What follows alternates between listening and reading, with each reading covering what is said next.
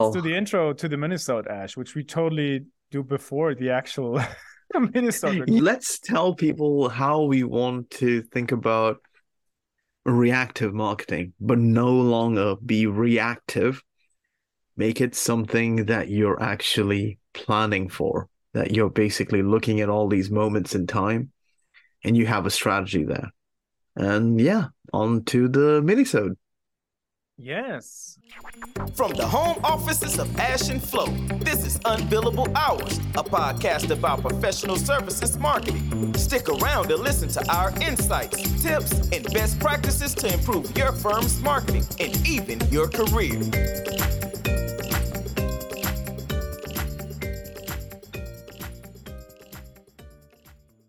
All right. Let's go. So when you look at like marketing, I don't know, when you look at like big companies or even regular sized companies, any company that has to deal with fixed events. We're not talking about like, Christmas and New Year. Father's Day in the UK? No. We're not talking about Christmas and New Year's. We're not talking about these things. But like if it's a company that's being publicly traded, Yeah. when their, results are going to be announced. Those are like fixed dates. They're not really going to change today and tomorrow. Yeah, true. And then there are massive things that will sometimes it's a massive conference.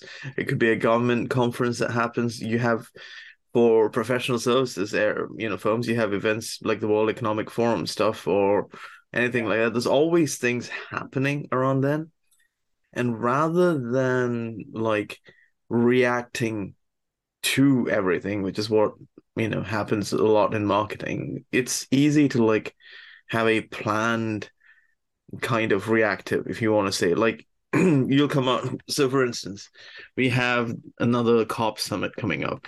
The things that they're going to say is that we need to reduce like emissions, we need to have greener energy, we need to go for net zero and all that stuff, decarbonization. We have to, apparently to something I read yesterday, we now have exceeded the safe boundaries of we have the eight. What are these areas of ecological health, like the health of the planet? You can. Oh no, absolutely. Like 2027 is when we're going above 1.5. And right now we're facing El Nino. I mean, this is not the subject of this podcast, but essentially with El Nino, it might be like a 3-year spell, which is going to wreak havoc because it's going to be warmer winters and really hot weathers. We're already seeing early warmer summers. It's only going to get worse. Yeah. So prolonged El Nino is going to cause drought, is going to cause issues. And something that businesses are not ready for is the fact that last time this happened in the 90s, it cost like 38 trillion amount of like, expenses. Yeah, but whenever I hear that type of stuff, I'm never worried because I know that one person's cost, it costs so much, is someone else's revenue, right? But before we sidetrack and jump into that, man, it's essentially like if a company is trying to make profits, this is going to cut into the profits because the revenue is going to change either way. Yeah. But that's also not the point of what we are trying to say, is that there are events that essentially happen. One of them could be like if you're a publicly traded company, your results are being announced. There could be like major events in your space. There could be things like the World Economic Forum. It could be like another COP summit. It could be any of those things. Rather than waiting for this thing to come out and then, do like massive crazy POVs, don't bother with that. Like you have, it's unfortunately the way things are. That when they go there, they're going to come out with 5 or 6 different outcomes. Thing is, everyone's got a going in position, and you vaguely know what these outcomes are. Rather than start writing on the POVs and like thought leadership stuff, you start small. You start with your social media posts, you start with your blog posts to kind of imply that, hey, you've been thinking about this, you've got this kind of stuff. If you already have material, great, push that, promote that. If you don't have material, start the conversation to say that we've been thinking about this, we're going to do this, etc., so that you generate interest in what you're going to say. And then, within a week, publish a blog post. Within a month, publish like a POV or something between a POV and a bigger piece of thought leadership, because that essentially puts you in the space where you can control what outcome comes out. Yes, people may not be happy if you say something really stupid. That happens too. But for for the greatest thing, you can actually control the narrative here to a certain degree.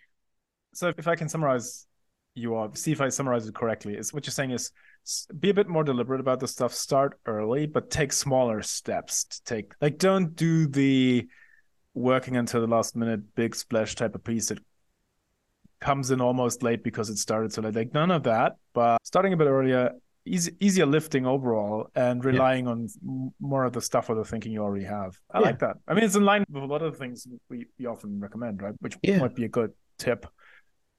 Number one.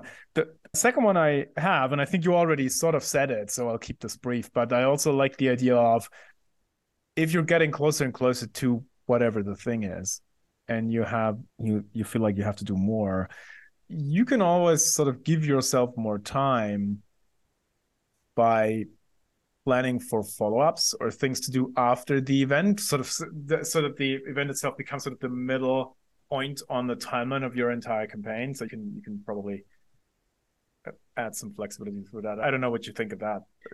Yeah, no, that's actually a good thing as well. The whole thing is we need to move away from we're making a big splash at the event. You know what?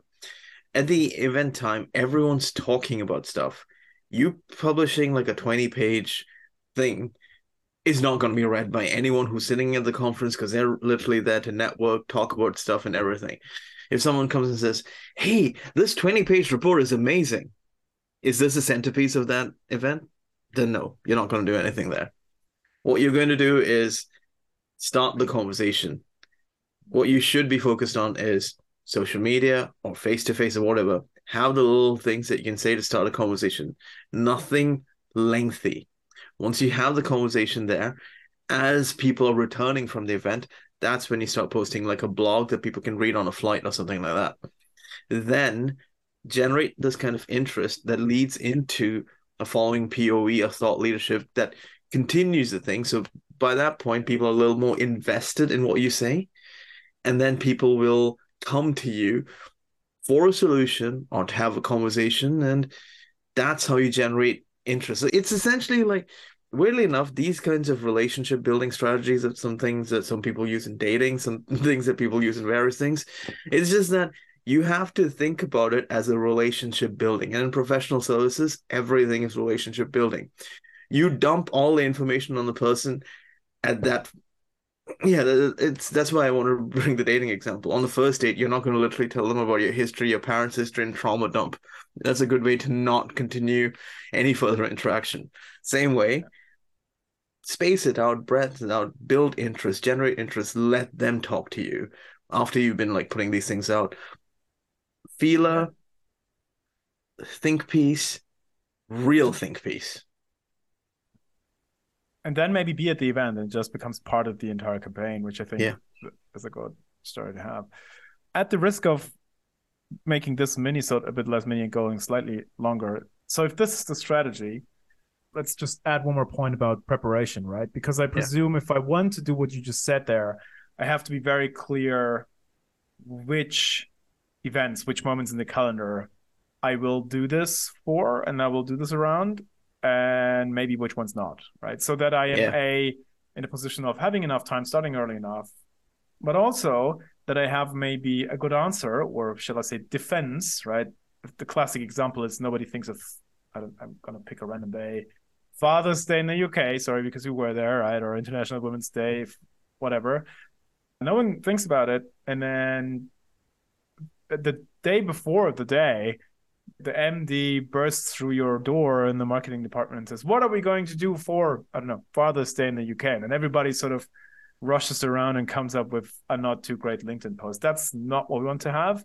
We either have the Father's Day stenciled in our plans early and we have a thing going, or we have a good answer of the, look, we discussed this and we agreed we would not do Father's Day because X variety. I think these are the two alternatives you have to prepare. And again, so to tie this in, Chris Mason, who was a guest on the show back in the first or second season, really early on, and I used to work together, and we came up with a term, planned reactive. That's essentially what we're doing. This is a planned reactive because you know the moments, you know the plan. You're not reacting blindly. You know exactly what to say to generate the right positive sentiment. Newspapers writing the obituaries long before the famous person dies, right? Yes. Is that too bleak of a summary to leave it here? I mean, we're not talking about the death of an event or death of marketing or death of professional services, but yeah, you could say it's a death of just reactive. Yeah. Nice. I like it. All right. Go on. Reminder to be ready long before the event hits. And then, no, you don't have to do it. You don't have to post on Father's Day. But if you won't, have your explanation why you're done ready so you can remind people. Anyways, that's it for the short one, right? Yeah, that's it for the short one. I'll stop the recording here. Thanks. Yes. Thanks for listening to Unbillable Hours. If you want more, tune in next week. You know where to find us.